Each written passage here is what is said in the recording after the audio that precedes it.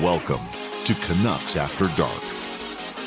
Here are your hosts, Parker Hallowell and Clay Emo.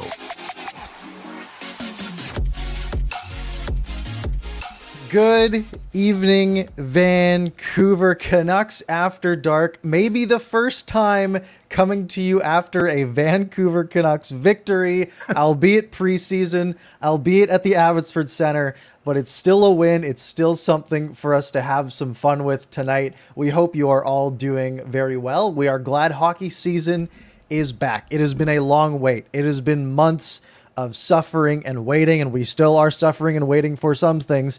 But we have Canucks hockey, and they played pretty well tonight. There's a lot of players who played pretty well tonight, and we have a ton to talk about. As always, joined by my co-host, Canuck Clay.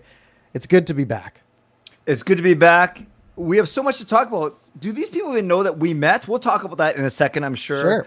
And I just want you to know, Parker, that I've moved back a little bit because so excited after last week's show. We knew that the Canucks momentum, our show, the Canucks themselves.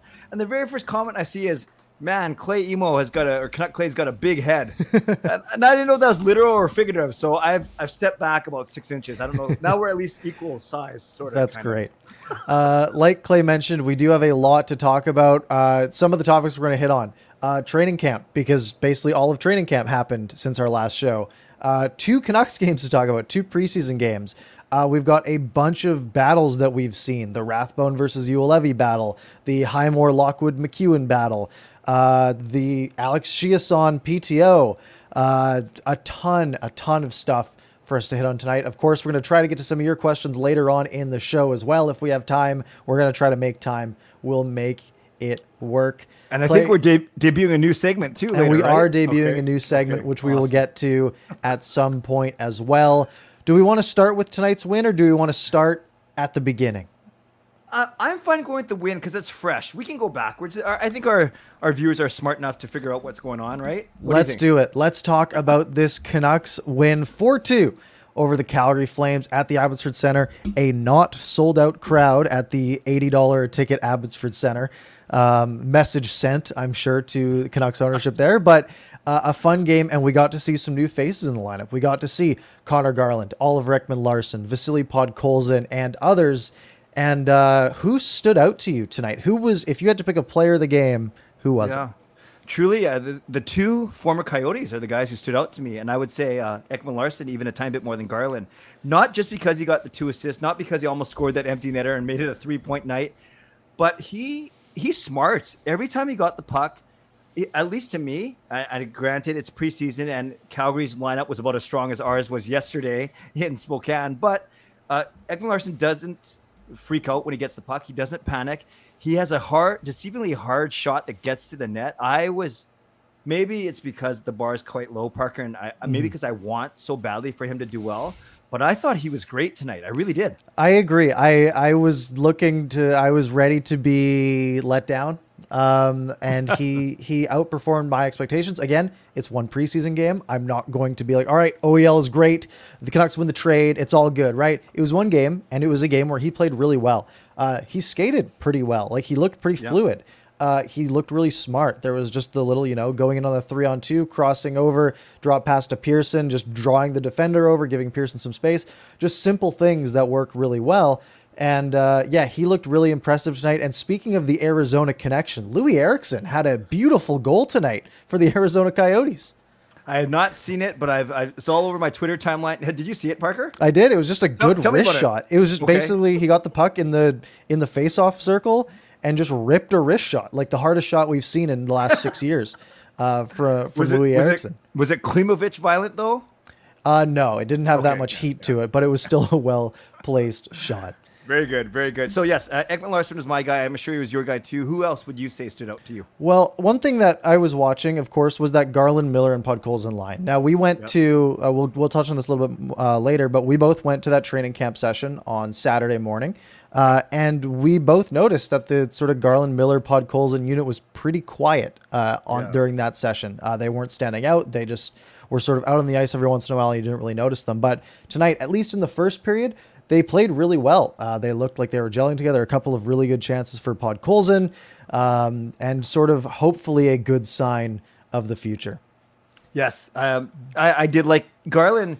The way he's just kind of elusive, right? The way it reminds me of Petey a little bit in the way that he can dangle, protect the puck. He's not the biggest guy, obviously, and he always makes something happen. So yes, I agree with you, Parker. He was way more effective tonight than we saw him on Saturday. But honestly, there are no veterans that stood up to us on Saturday. I know we're going to get to that later, but no, it was nice to see him. I thought Bo had a strong game as well, but he always does. And DiPietro, I wasn't sure when he let in those 2 in the second period, but he fought and battled, and he was fine in the third period. Especially when the net was empty. He made a couple of really excellent sprawling saves.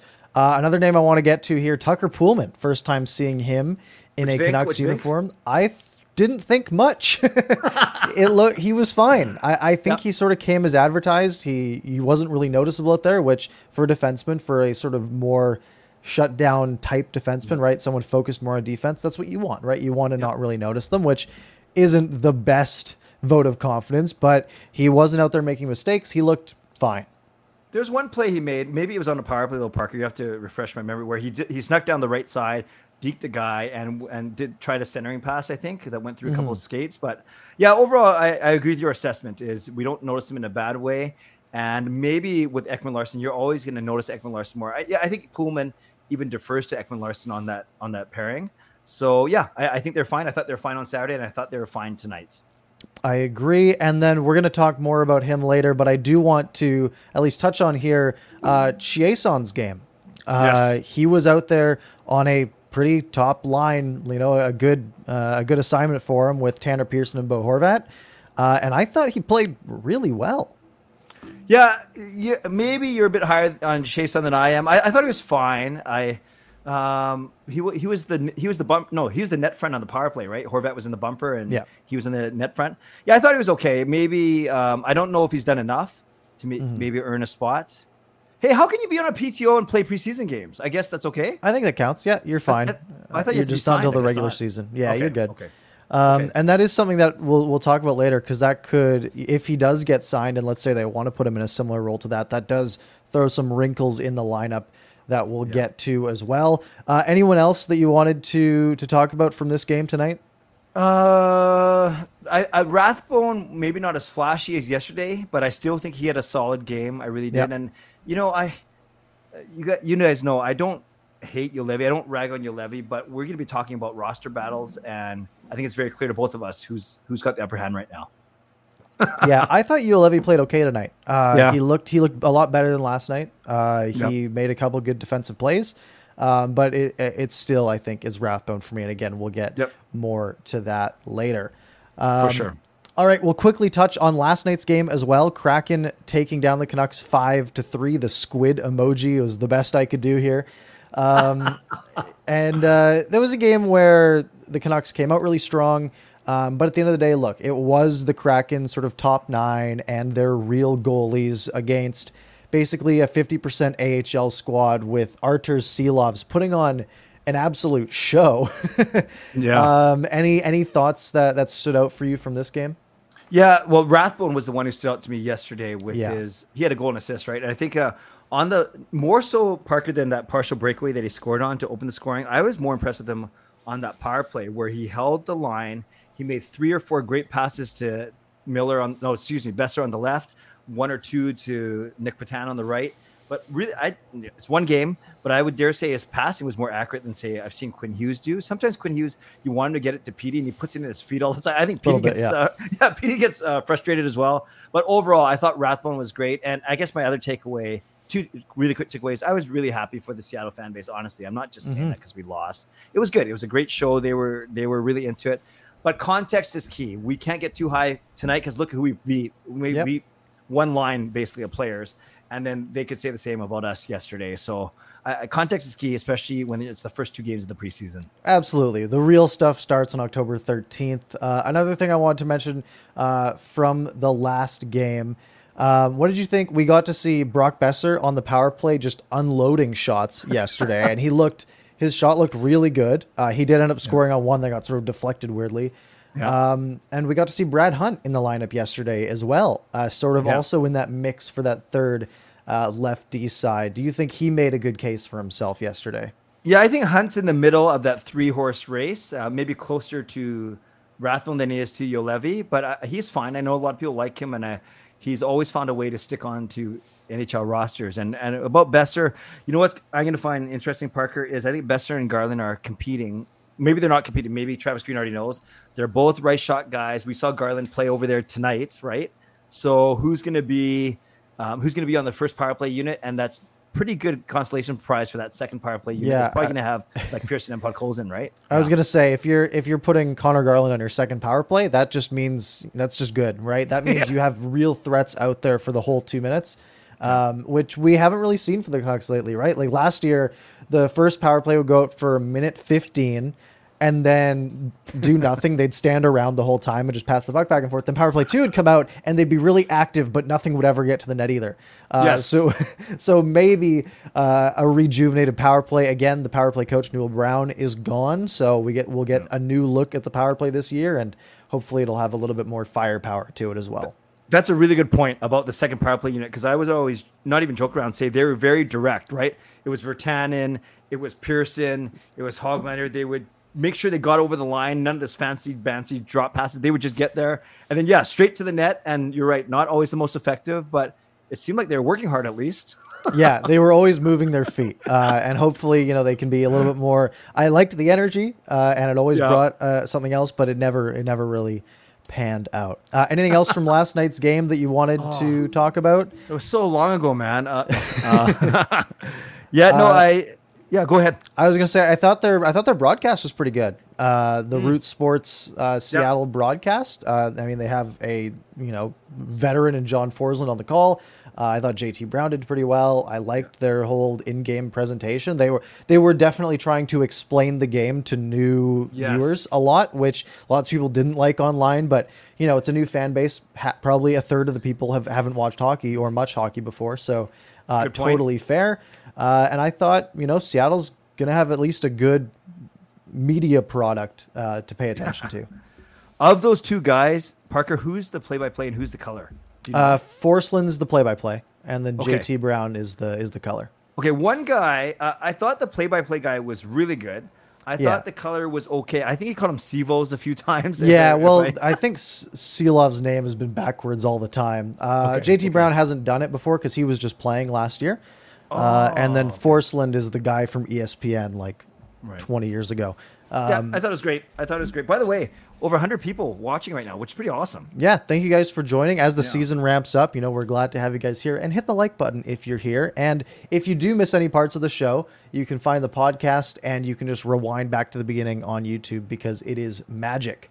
Anything else we want to hit from last night, or are we ready to move on? No, just a good, happy, truly. It looks like Seattle's off to a good start. They're not even playing in their real arena yet. They're kind of doing the Washington State tour for their preseason games. But I think they'll be fine when it comes to fan engagement and buy-in for sure. Absolutely. All right. Next, we're going to touch on training camp, and then after that, we'll go into some of the roster battles, which I'm sure is why a lot of you guys are here.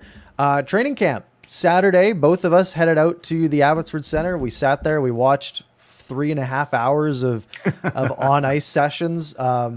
And this is where I fell in love with Will Lockwood. I fell in love with Jack Rathbone.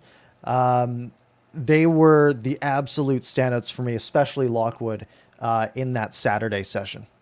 Yeah, and even before we get to the players, because I think we brought it up here in one of the shows, why don't you tell people what the very first thing we did when you came to the seats? What did I make you do? Yeah, so I get to the arena and I text him and I say, where are you? He's like, blue line, left side, high up. I'm like, all right, I go up there and I sit down, and then immediately he's like, stand up. And we stand up next to each other to compare height.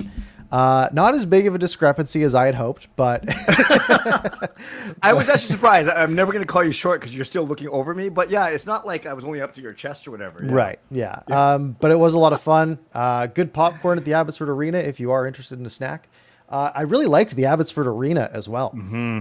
Yes. Good sight lines. We talked about we could basically, we think any seat would be a good one. Excellent. We kind of looked around. Yeah. And I think the funny thing is, because I wouldn't say we're stadium nerds, but we've been to the arena enough where you kind of notice things. And we were funny how we were talking about, well, that's weird. They could fit another 1,000 seats there. Yeah. Or why is that over there? But we'll talk about the players in a second. But it was really nice actually to, believe it or not, after 6 months, you guys, this is the first time Parker and I were in the same place and we actually met. So that was kind of cool. And we hit it off like fast friends. And I don't know about what you'll say about me. You guys, Parker is basically exactly the same as you see him here. For Absolutely. better, for better. You are too. Yeah, what you see is what you get. We're not acting here. We're just having a fun time talking hockey. So you like Lockwood. Yeah, you like Lockwood. I like Lockwood. And let's sort of get into Will Lockwood. Is Will Lockwood a lock? He was the best player at training camp on Saturday, in my opinion. He was fast. He was throwing the body around a lot. Him and Jonah Gadjevich were both just throwing the body around a lot. His puck work was really good. I put a couple of clips on Twitter of him just sort of making just pivots in the corner, doing really well. I think he really has a shot at getting a spot on this team. Yeah, he flattened Shen and Rathbone on consecutive shifts yesterday. Yeah, he was going after Shen a little bit. Yeah, that was good. So was Gadgevich. I think everyone was going after Shen, actually. Yeah. Lockwood was very impressive. In today's game, he was okay. He wasn't amazing. But yeah, on Saturday, he was definitely all the young guys that were battling for fourth line. We'll get to in a second. So if you're asking me, is Lockwood a lock with the great emoji there? I think if Sutter is healthy when the season starts, and I think if Mott is close, but he might not be, is he that much better? He's outplaying Highmore. He's outplaying McEwen. A lot of those guys. Yeah, McEwen for sure. So maybe he is the 12th forward. I don't know. I think he's at least earned a shot. Whether it's, they don't have to keep him there, right? Give him, even if they have 5 more preseason games, I'm sure he'll play 4 of them, if not more, if not all 5, because I'm sure they want to get an extended look at him because he has been that good. And it really comes down to him, Highmore, and McEwen, especially if they go out and sign Chiasson to a real contract. That's one less spot that all these guys are pushing for. Yeah. And there's Phil DiGiuseppe as well, who I thought was good on Saturday. So, there's you just named 5 or 6 guys that could be battling for 1 or 2 spots. Crazy. Yeah, absolutely. Crazy. So out of those, let's just, for the sake of argument, it's him, it's McEwen, it's Highmore. Now there's a lot of variables you have to take into account, right? Waiver eligibility, for example, or guys you might want in the press box or things like that. Out of those 3, which one are you putting in the roster? Which one are you putting in the press box? And which one are you sending down to Abbotsford? Yeah, although he wasn't great yesterday, I still like the fact that Matthew Highmore can kill penalties if you need him to. And Lockwood does have a decent future ahead of him, but has he done enough to unseat a guy like Highmore? He's played better yesterday, but I just like Highmore's versatility. One more year in his contract. You don't worry about the fact that you traded Gaudette to get him, whatever, right? That's gone. You can't think like that.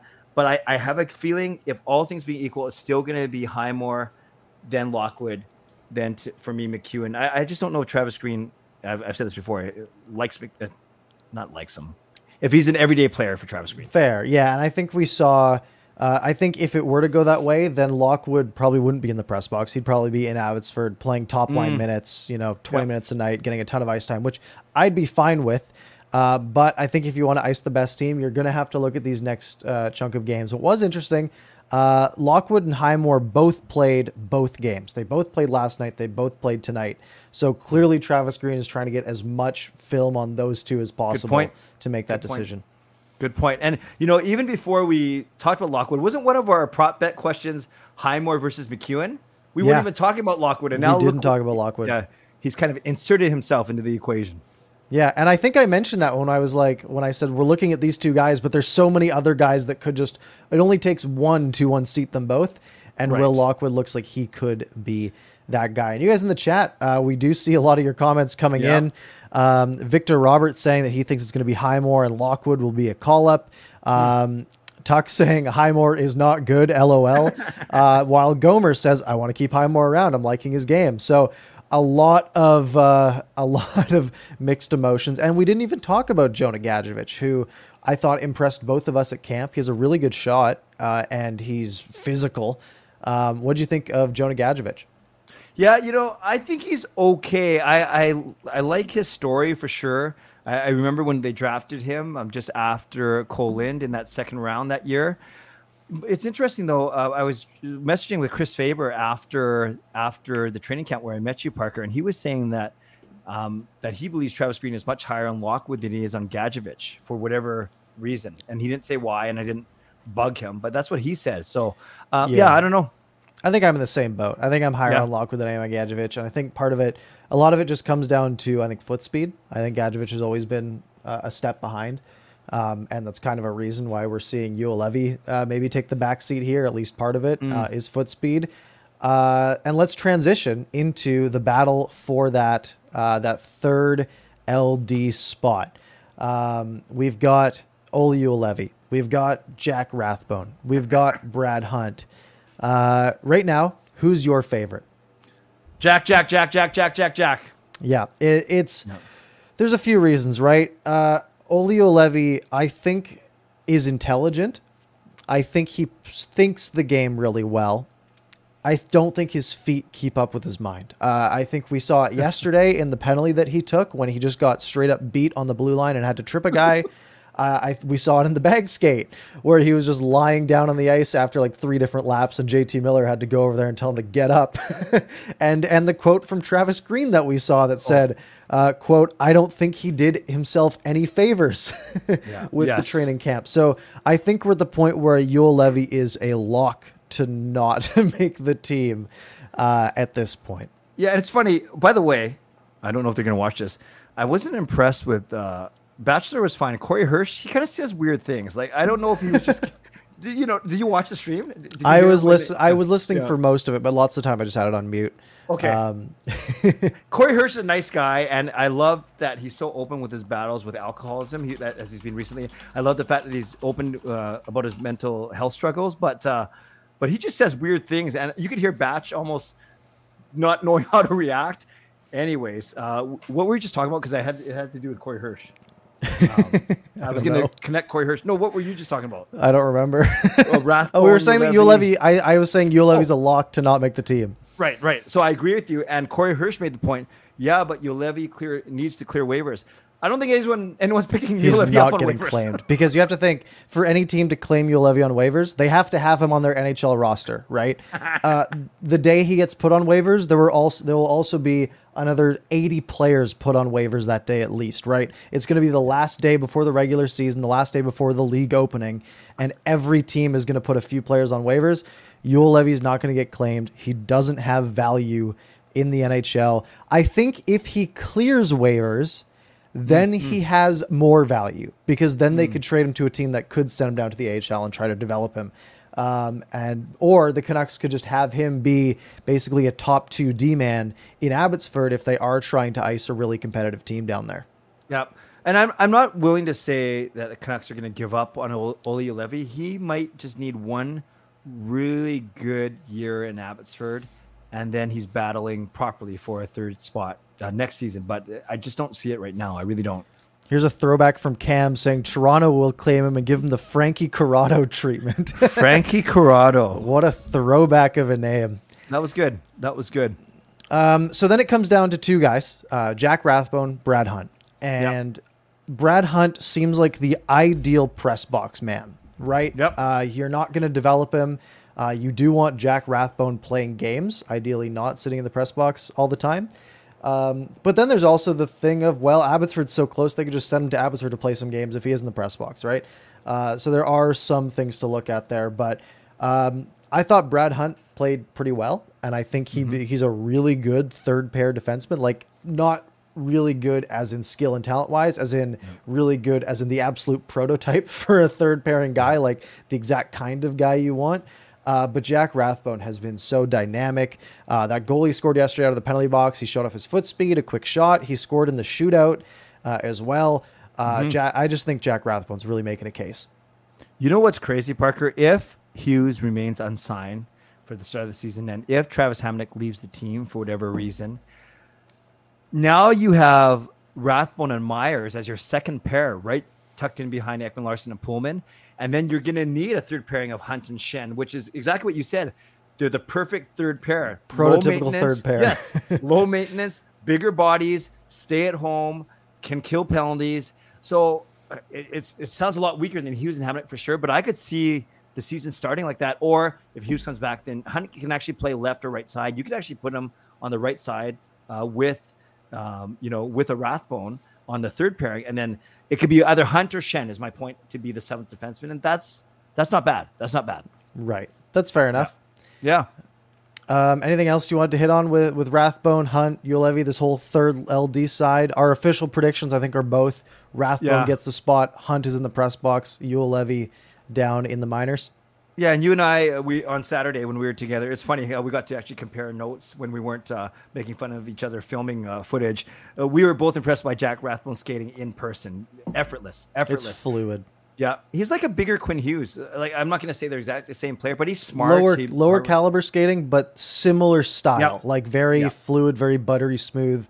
Yep. Just not as agile probably, but definitely an impressive skater. I think he's going to be great. I really do. Absolutely. Let's talk about Chiasson making his case on the PTO. And one thing that I gleaned from tonight's game was that he was playing in that, high up spot with Tanner Pearson and Bo Horvat. Now, let's say Travis Green really likes that group for whatever reason. Does that become the Canucks' third line in that case? Wow. So if Petey somehow doesn't start with the team. Well, even if Pettersson does start with the team, right? I'm saying I'm going Pettersson, Höglander, Besser on your top line. And then you'd have that Miller, Garland, Podkolzin unit. Yeah. And then a Horvat, Pearson, Chiasson. And then something like a Sutter, Tyler Mott when he comes back. And Jason Dickinson or something to that nature. Yeah. No, I see where you're going with it. I want Dickinson in there over Chiasson. I just like him a lot better. I think the contract would dictate that as well. Not that you go based on, but could Chiasson play in the fourth line? Perhaps he could. He's a good second power play unit guy. He doesn't kill penalties though, so that's the thing. But he'll get you decent points. So I could see him making, and especially if he's only going to make what 800, 900, $1 million at the most as a PTO guy. Perhaps. I don't think I'm as high on him as you are, though. I don't know if I'm super high on him. I was just looking at sort of the scenario he was put in and saying, if that were to somehow evolve into a full-time spot. And again, one game, I'm sure we'll see him. I don't think the Canucks play until Friday now, do they? Yeah, it's a big gap. It's weird. But Friday, we'll see him. I'm sure they're going to have a couple of practices over this week as well, training camp continuing. And we will see, I'm sure we'll get line rushes from these practices and we'll see how things evolve, right? We'll see if that Garland, Miller, Podkolzin line sticks together or if a guy like Pettersson gets signed. Where does Nick Petan end up slotting in? Because he's looked okay as well. So definitely a lot of variables sort of moving around that we can't really sort out until Pettersson and Hughes are here, but we can try. I know. And I have buddies text me all the time. Any update on Pettersson Hughes? And kind of like, I don't know. We kind of joked around this. I don't know more than say Friedman or Drager or Rick Dollywell would. I just kind of react to what they break. Parker and Clay are not going to be the ones breaking news. We'll be the ones reacting to it, but we're not breaking it. We are not insiders. We don't pretend to be. And we're coming up. We will be media one day. We will be media one day.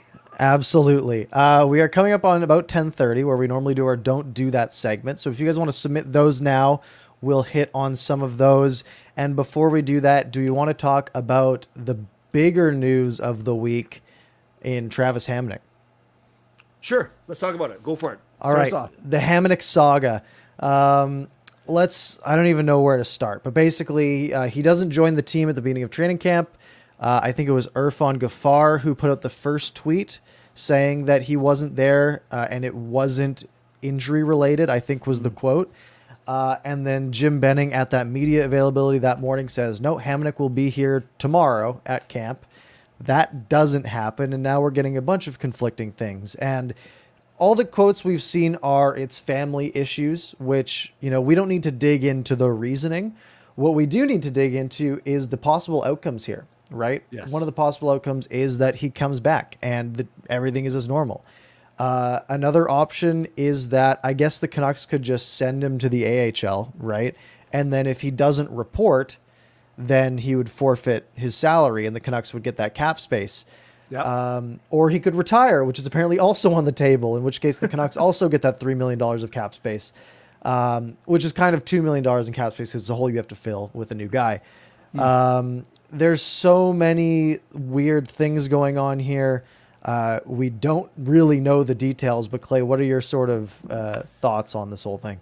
Yeah, I vlogged about it earlier today, Parker, and you're right. It's not fair to speculate, but if it is a family issue, we know that in January 2019, his daughter was only 8 months old at the time, and he actually he left the Calgary Flames for a few games because she was battling with an illness.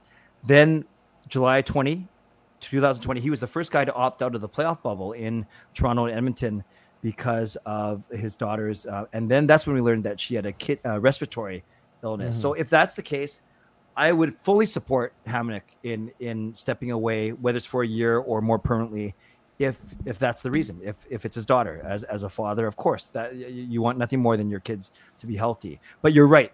So we're not speculating that, but that could be it. I guess it's speculating. But the more practical thing is exactly what you said. Is it's two things. It's how do you fill his spot, and parcel of that, what do you do with that money? Because people jump to the fact, hey, isn't that $3 million, or as you more accurately said, $2 million that you could actually open the coffers a little bit and help with your negotiation, which is crazy. Buy an extra couple of UFA years in those negotiations with Hughes and Pettersson. I think we saw one rumor today, because the numbers keep changing in these Hughes and Pettersson deals. I think one of the rumors was like 5 years at around $8.5 million, or just under $8.5 million. It's like, okay, that was for Pettersson. It's like, well, if another extra $2 million opens up, maybe you can do $9.5 million, but for 7 years, right? Like buy a couple of extra years or something along those lines. But like we said, we don't have more information than you guys do on the Travis Hamonic thing, but it's definitely something to monitor. Yeah, and that's a big hole, right, Parker? Whether you call him a first pairing guy, not he's a first pairing guy, but Hughes and Hamonic would play a lot.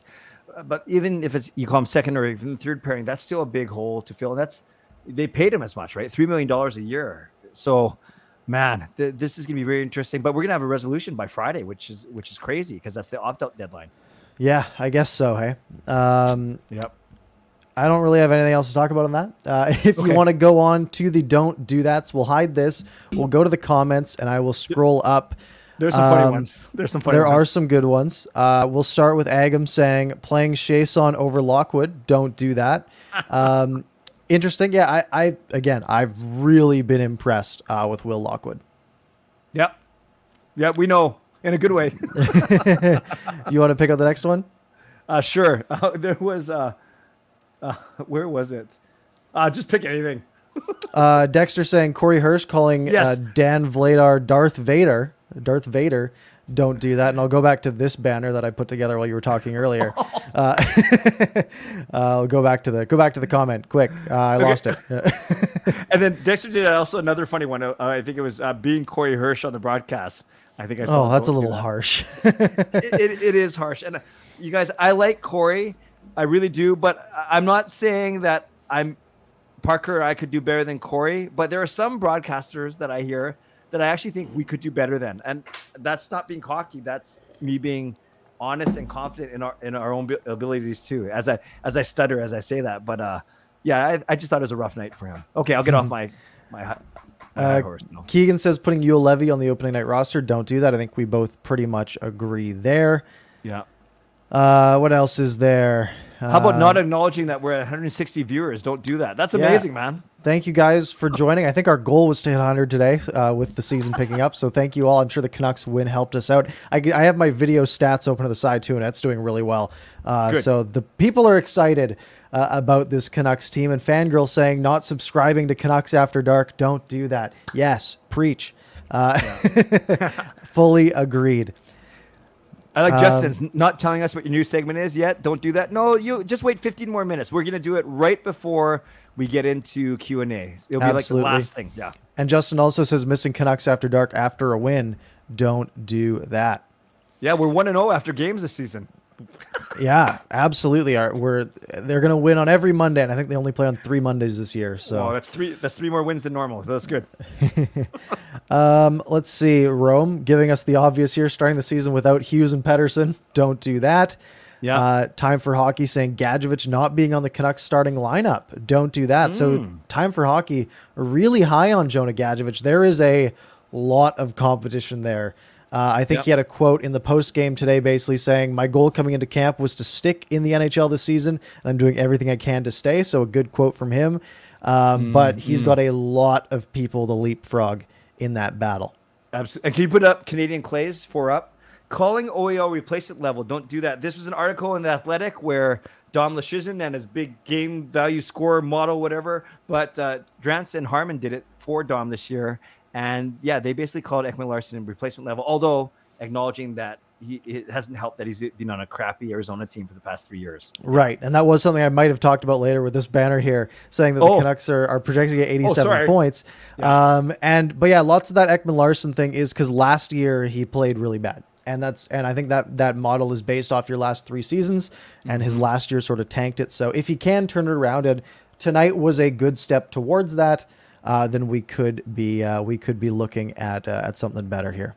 I like Shane. I'm not afraid to acknowledge it. Shane's career advice. You're a nice guy, Clay. Whoops. But broadcasting a game wouldn't be your strongest play. How do you know, Shane? You never heard me. But I think we'd crush it.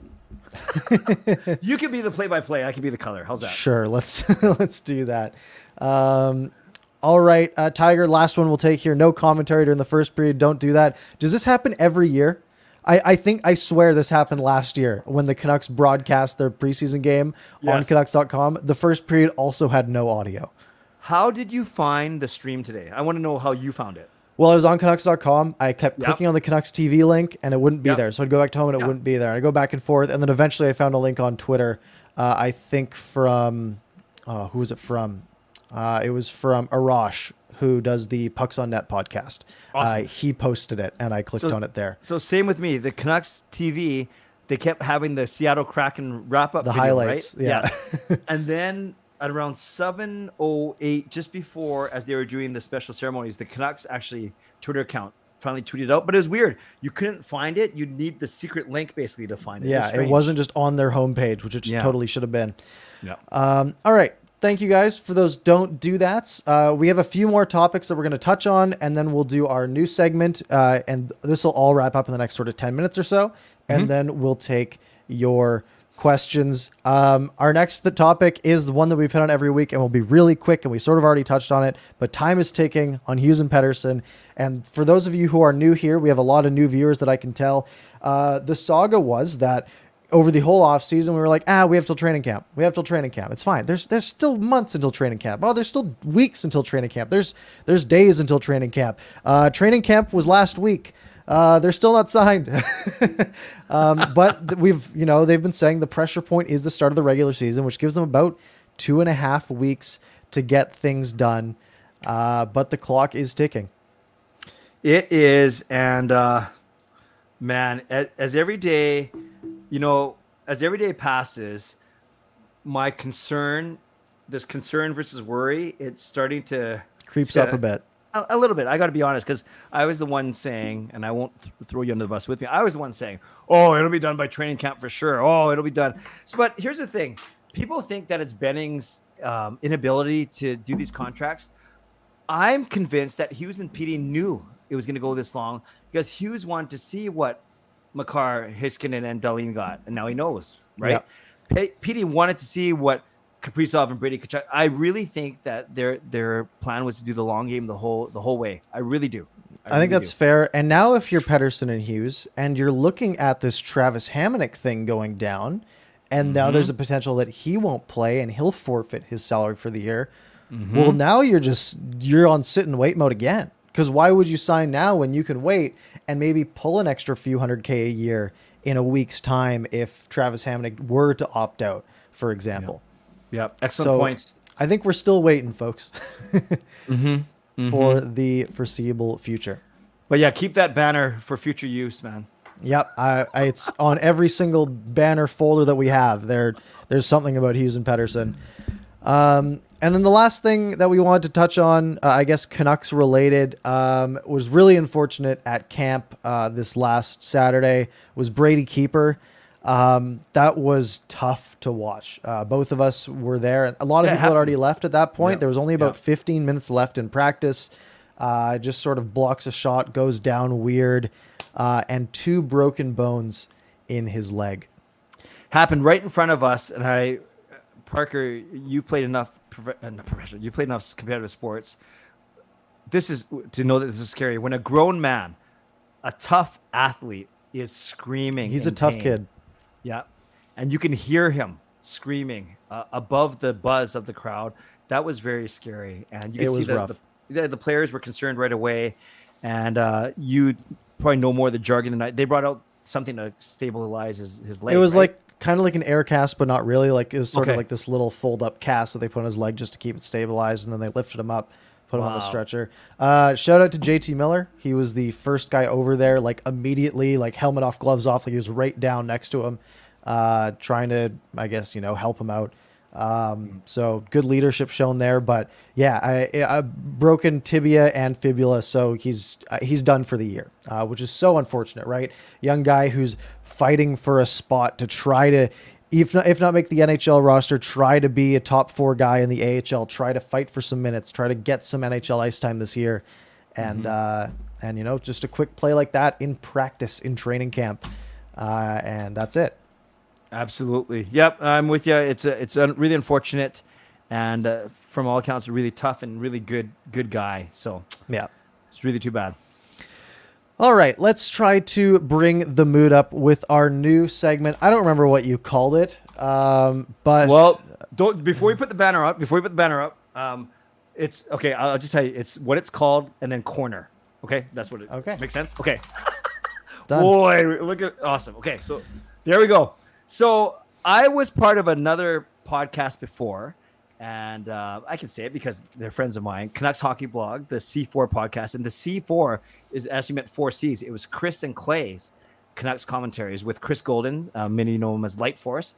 Anyways, I started podcasting there, and we had a segment because I am the master of the haiku, and it was because of a video that me and my 2 kids put together 10 years ago that helped us win the ultimate Canucks family when YouTube was just starting and the Canucks were getting into it. So anyways, one of my trademarks is this poem called The Haiku. By the way, plural is still haiku. It's not haikus, just if anyone wants to know. 17 syllables, 5 syllables, 7 syllables, 5 syllables. I do them after every game. And Parker agreed. So thank you, Parker, when I pitched the idea on Saturday, that we add this as a quick 2 or 3 minute segment just before we get into Q&A. Keep it light. And we want to hear your best 17 syllable creation. So that means it goes 5 syllables, 7 syllables, 5 syllables. Now, Parker, I did one after the game. I'll do mine. And then did you have a chance to prepare one? I've got one. Yeah. And for you guys in the chat, look, putting a haiku together might take longer than 30 seconds. So if you can't think of one right away, don't worry about it. Maybe think of one next week before the show while you're watching. But Clay, why don't you take yours and then I'll go for it. And we're not going to rag on you if you get to 16 or 18 syllables. We're not literary experts here, but this is not an English class. I'll tell you that. Here we go. Power play look good. Ekman Larsson impressive. Nice win in Abbey. So there we go. 575. The power of the 17 syllables. Parker, I turn it over to you. I like it. Mine is Lockwood is awesome. Rathbone keeps impressing me. Bye, Ulevi. And maybe a little harsh at the end, but, sorry, buddy. Look at Agams. I'm not going to put that one up. He tried, though. Pee pee poo poo poo. Yeah. He'll win the Vezina. He can't unless he switches positions. But with that, if you guys do have some, John saying OEL is sharp. MDP stands on his head. Hyped for season's start. I like that one. That's well done. Well done. Yep. And all right, let's go into one of our more favorite segments. Again, so many good segments. And our last one, which is just a Q&A, basically. There are...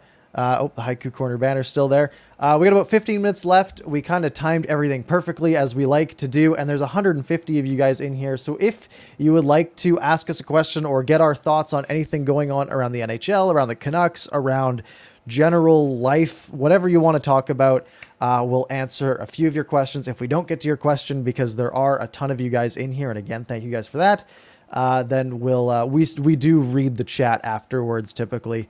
And just ask it again next week, and maybe we'll get it. So before we get to that, let's do one more haiku. Just Incredibles. Canucks win tonight. Ekman Larsson was so good. And then I can't remember what his last. Oh, not missing Edler. Very good, Justin. I figured you'd come up with a good one. So first one, Marjorie says, which Canucks games are you going to attend? Well, I don't know about the regular season, but I think I can just talk about. I know for preseason, I'm going to get to the Sunday one against the Jets, and then the Saturday, October 9th one against the Oilers, which will be the final game. So I'm hoping McDavid plays. I'm hoping we're going to see as close to our main roster as possible.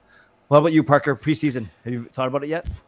Might go to the game on Sunday. Don't have a ticket, single game tickets. Like, they still haven't posted them yet. I'm not sure what their plan is around season tickets and everything like that. But I might go to that game. If I don't go to that one, I won't go to any. I'm just gonna be at home watching the games and doing my thing from here. Awesome. All right. Yashu asking, what's your favorite Canucks TV/radio show if you had to pick one? I know you are a radio listener. I see you messaging on Twitter with the radio guys from time to time. Why don't you get this one started? Yeah, I'll listen to whenever I'm in the car. Obviously, the morning ones and the night ones are easier for me because I'm not supposed to be listening to Sportsnet 650 during the day. But I really like Halford and Brough. I think in the morning, I think they're on top of pop culture for the most part. They are playful. They have great chemistry. They have good segments. Although, man, they're even worse than us. They'll take like 3 comments and go for about half an hour on them, right? So it's hard to get a submission. Not that I try, but I do like Halford and Brough a lot. But I like all the shows on Sportsnet. I'm not just saying that because they're the only show around now, but I do. Yeah, that's my main go-to as well. I don't listen to it a ton since I haven't been driving to the office in a while. But they're my go-to. And I mean, they have to fill a 3-hour show 5 days a week. I would be milking your guys' comments if I had to do that. Cause I mean, we do this for 1 hour a week, which at least for the last 2 months has been difficult with not a lot to talk about, but now it's a lot easier. And then we both make, probably 30 to 60 minutes of video on our own channels. So we only make about an hour and a half to 2 hours of content each, for a week. And they're doing about probably 12 after ads. So definitely a tougher job, but they are my go-to as well. I also like Donnie and Dolly, of course. Yes. And I think they're the go-to if you want just Canucks talk, and if you want more fun and laid back, Halford and Brough is more of my jam. Yeah, Donnie and Dolly is my mom's favorite. She watches it every day. And Sekeres and Price, a lot of people like them as well. Of course, and there's a plethora of podcasts out there, including ours. Some not as many vloggers. Especially ours. So yeah, there's a lot of content. And I've always said, it's not even competition. I don't worry about competition for us or for me. I just think there's a lot of space for content creators here. And that's an awesome thing. We should be supporting each other as opposed to trying to tear each other down. So it's great. It's really, really good. Absolutely. Noah asks, if Sutter isn't ready for opening night, who would you put as the fourth line center? Some options he mentions: Dowling, Highmore, Patan. Anyone else you can think of that stands out to you for that spot? It might even be Dickinson if they like this Miller in the middle. It could be. Absolutely. And that's presuming that PD Combs, of course, is signed. Yeah. Fourth line center, though, let's say you're not going to put Miller there and you're going to go traditionally PD, Horvat, and Dickinson, for instance. Wow, who can play center? Of all those guys, who plays center? Patan, right? Patan does. Dowling does. I don't think Highmore does. Okay, Although I think Highmore might have in Chicago a little bit, but I don't remember exactly. Okay. Yeah, that's a good question. I truly think if Sutter isn't ready and PD is ready, you could go PD, Horvat, Miller, Dickinson. If PD isn't ready, then you still need another center because you only have Horvat, Miller, and Dickinson. So no matter what, that's weird. I think Patan has as good of a shot as anybody. He's getting that ice time right now, being the Elias Pettersson fill-in, and probably harder for the coaching staff to get a good view on Patan in a role that doesn't really suit where he would play in the lineup. Yeah. But yeah, he might just end up being the favorite just based on that alone. Yeah, I'll go with that. All right. Do you have one you want to pick here? Or do you want me to keep going? Keep going. I don't even read them. I just put you. Clay doesn't read your comments. No. Let's see here. Lucas asks, Parker and Clay, are you happy to get back into the arena again? Personally, I can say on Saturday when we were there, there's probably 1,000 people in there, maybe pretty spread out across about half the arena in a 7,000 seat arena. It was nice. It just felt right. We were there. We were watching hockey. There was the ooze when there was a hit. There was some light cheers for goals. It felt right. Yeah, not much to add to that. I love the energy. I love meeting people. I love seeing people. I thought it was great, and it's there's a buzz around this team, and you can feel. And I like seeing the kids. We kind of joked around how Thursday and Friday were smaller crowds because everyone's working or kids are in school. But there are plenty. Half the crowd was kids on Saturday, and that's a beautiful thing. You want to build the next generation, and just because my kids are older, I look at these kids there and say, "Wow, I remember when my kids were that age." I thought it was a great atmosphere. Absolutely, and again, like we said, that arena seems like a really good place to watch some AHL hockey this season. Beast Mode asking, do you think Klimovich will make the team? Doesn't look like it. There's too many bodies in the way, and if he did, he would be playing fourth line minutes most likely. I think one thing we noticed at least on Saturday, he fits in, right? Like he looks like he belongs. He's just still pretty raw, and I think put him in. We were both also mentioning like he looks too good for junior almost. Like I feel like he would just be better than everybody in junior with that shot. So maybe some AHL seasoning, although I think they're still leaning on the Q. But I don't think you'll see him on the main roster this year. I agree with you. I don't think he makes a team. I do think if he shows well, though, in the next few games, say he gets in 3 of the next 6, maybe, or maybe only 2, they could start him in Abbotsford. I don't know. He didn't look out of place. He was not only a really hard shot, a very scary shot, but he can stick handle. He's got decent puck vision. Not the best skater I've ever seen, but he's young still and he can work with guys. So we'll see. But I was happy to see him. I was, because it gives me a little bit more hope than maybe I had before I had seen him in person. Parker, maybe that was a good pick in the second round. Absolutely. Lots of good comments here. I'm just kind of jumping around.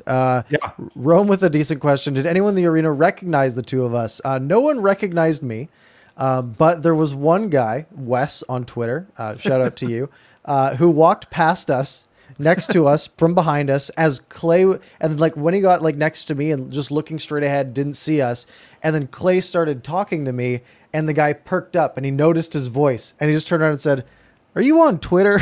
And that's right. That cracked me up.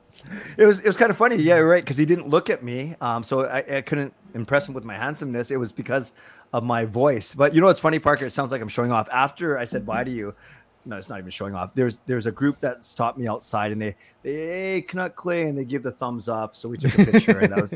I like that kind of stuff. Gail rolls her eyes when she's with me. She's like, yeah, whatever. But I'm a celebrity in my own mind, so I'll take it. Love it. It was fun. It was fun. All right. Anything else? Rome asking what's up with Jim Benning. I didn't hear anything from him. I don't know. Any other questions you want to hit on here that are standing out to you? I'm just scrolling back up, but I will say you probably have seen it too. I've seen some action. Maybe that comes with having 160 people in here. So moderators, we thank you. Mods are crushing it. Good job, fellas. I don't know what's going on, but I'm sure it's bad if I see a bunch of deleted messages. And the great thing is, one, you have to be subscribed now to send a message in this chat. So thank you to you guys who got banned for the sub. We appreciate it. And it's in slow mode, so it's you can't really spam all that much. So that's fine. Our mods are crushing it. Oh, this is a good one actually. Ajim from way earlier says, "Oh no, which goalie? Yeah, which goalie would you rather keep, Mikey or Seelovs?" Now, I don't think we have to keep one, but right. Well, Seelovs is competing for ice time, right? And he was really good last night, and DiPietro was pretty good tonight too.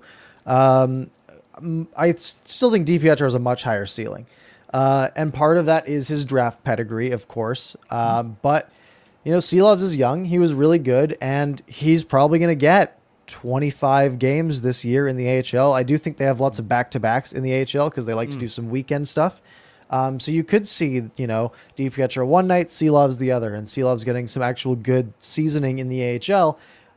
And look, you can't have too many goalies, right? And this is what Benning said when he drafted DiPietro in that draft day footage. He was like, you can't have too many goalies, right? If we pick a goalie every year, eventually we're just always going to have good goalies.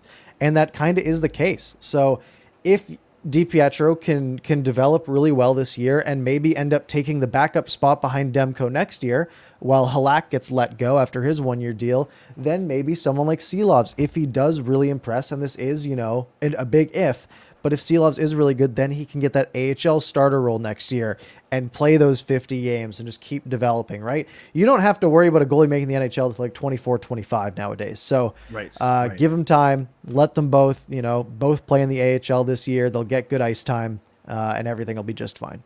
You laid out a really good plan there, because I think with any good team, and we've been blessed here in Vancouver to have strong goalie tandems, right? Of course, Luongo with Schneider, and then Miller was kind of mentoring Markstrom. You always want to have your starter, and then you always want to have that guy who's ready to come up and back up next. And if you don't have that guy yet, then you bring in Holtby or Halak. But yes, you're right. The future is Demko and DiPietro. When DiPietro comes up, there's got to be someone at the helm in Abbotsford. Now, and you need a guy like Spencer Martin, even though he let in a goal off a face-off. I could have saved that one. That was rough.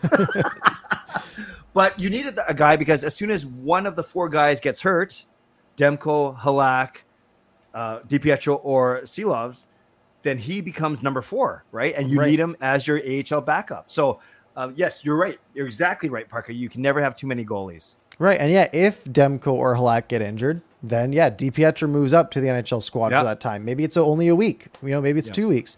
For that time, Seelovs is the number 1 guy in Abbotsford, and then you'd have a guy like Martin backing up, maybe filling in if need be. So these guys are all going to get good seasoning, and I think it's a really good split. Having your NHL backup be a veteran who is decent is kind of ideal, because it means that your actual next man up is getting good starting time in the minors. Yeah, Kevin Woodley is only 2 injuries away from being called out of retirement. Yeah, I guess he might be an e-bug sometimes, hey? Yeah, he'd be good. All right, any of the other ones you want from here? Anything else you picked up? Yeah, so there's some good questions about Hamonic and Chason. So it's stuff that we've already talked about. So respectfully, you get here when you get here. That's awesome, but that's why we do have it both on the channel when we're done and in podcast form. So I encourage Alan and others who've been asking good questions, but it's just stuff we've already talked about. Mm-hmm. Please check out the replay when you have time. And while and if you are sort of scrolling through the replay, trying to find exactly what you're looking for, we do have these banners on the screen a lot of the time. So if you just scroll through, you can see that the banner is, and we'll be talking about Hamonic or Chason at some point, both during the show, which is great. Yeah, you don't have to, Shannon, way up earlier, you don't have to put on the thing, said, did anyone see the photo of Twitter of Petey and Hughes with Michigan shirts on? Yeah, they went to go watch Michigan college football, right? Yeah, they were just practicing together in Michigan with, I think, Brady Tkachuk, the 3 unsigned men, just having a good time down in Michigan. Mm-hmm. Oh, Puck Viral, that's a really good one. Yes. Love the content, boys. Do you have a donate link? No, we don't have a donate link. We both have memberships on our own channels. This one doesn't because we're not at 1,000 subs yet. By the way, hit subscribe if you're enjoying the show. But that is one way you can support us. I don't know if there's any other ways, but honestly, we just like having you guys here. And we thank you guys for sticking around. But no real direct donate link as of right now. Let's go to Tigers, Kyle Burrows, and Madison Bowie discuss. There's not much to discuss. Although when I see Burrows and I see a 4 in his number, that kind of gets me excited. But wearing Bertuzzi's old number 44. Yeah, there you go. Yeah, that was kind of a bit of a throwback. I think Burrows has been fine. He'll be fine in the AHL. Same with Bowie. Neither of them really stood out. I wasn't really watching for them either. Yeah. Right, I'll kind of tune out when there's people on the ice, like when Chase Wooters has the puck, for example. I'm not like zoned in to see, okay, is Chase Wooters going to make the team? Because he's not. So I'm saving my energy and my focus to analyze the players who are going to be on the team. I'm giggling because I also in my pregame I said Chase Wooters, and then I looked it up afterwards. So we're both wrong. Guess what it's actually pronounced? Is it actually Wouters? It's Waters. Like. Oh, okay. Here's the thing. So I said Wouters in my rookie camp video, and then I heard Bachelor on the broadcast say Waters today, and all that clicked in my mind is, oh, I was wrong before, and then I changed it to something else that's wrong. Waters. You're wrong twice. I said that in my video today too, so I'm sure I'll have a few comments about that. But whatever. I'm Wooters, sure they Waters. won't know either. Last question we'll take. Edmund asking how we feel about Höglander wearing 21. Hope it works well for him, unlike the last player to wear it. I don't know. Louis Eriksson is tearing it up in Arizona, as we talked about earlier, with a nice goal tonight. But I mean, I'm glad I didn't. Part of me is like, oh, I'm glad I didn't buy a 36 Höglander jersey last year. And then part of me is like, man, it would be like vintage. Like this would be the only year he wore that number, and that would be kind of cool too. 21 is my roller hockey jersey, not because of any significance. It's the one they gave me. I think it was the one that no one wanted. And then it's actually it's my daughter's birthday, Kayla, December 21. But other than that, no significance to me. It doesn't matter if Louis wore it. It didn't matter if whoever wore it. If Höglander plays well in it, then that's good enough for me. Absolutely. Numbers. It's not about the number on the back. It's about the logo on the front. And Höglander is going to be just fine. And with that, we thank you guys very much for joining us tonight. We peaked at like 170 people or something like that, 160 people. Thank you guys very much. By far our most watched episode of Canucks After Dark to date. If you missed any part of the show, which looking at the graph of when everyone joined, I can tell most of you did. So feel free to rewind back to the beginning if you want, or if you want to listen to the podcast version later on, it'll be up on Apple Podcasts, Spotify, all those things later on tonight. And if you could give us a 5-star review on Apple Podcasts, that would be excellent. It really helps us out. You can find both of us on Twitter. They're both next to our heads up here. I'm at Parker's Pucks. He's at Canuck Clay. You can find it all. Clay's head freezes for the first time as he does this, which is hilarious. Great. Sorry about that. Clay, any parting words for the night? It is so good. I said this last week, Parker, when we said, man, it felt good to talk hockey. But today, we were actually talking about hockey. We met each other at training camp on Saturday. We get to see the Seattle's first game ever and first win ever against us on Sunday.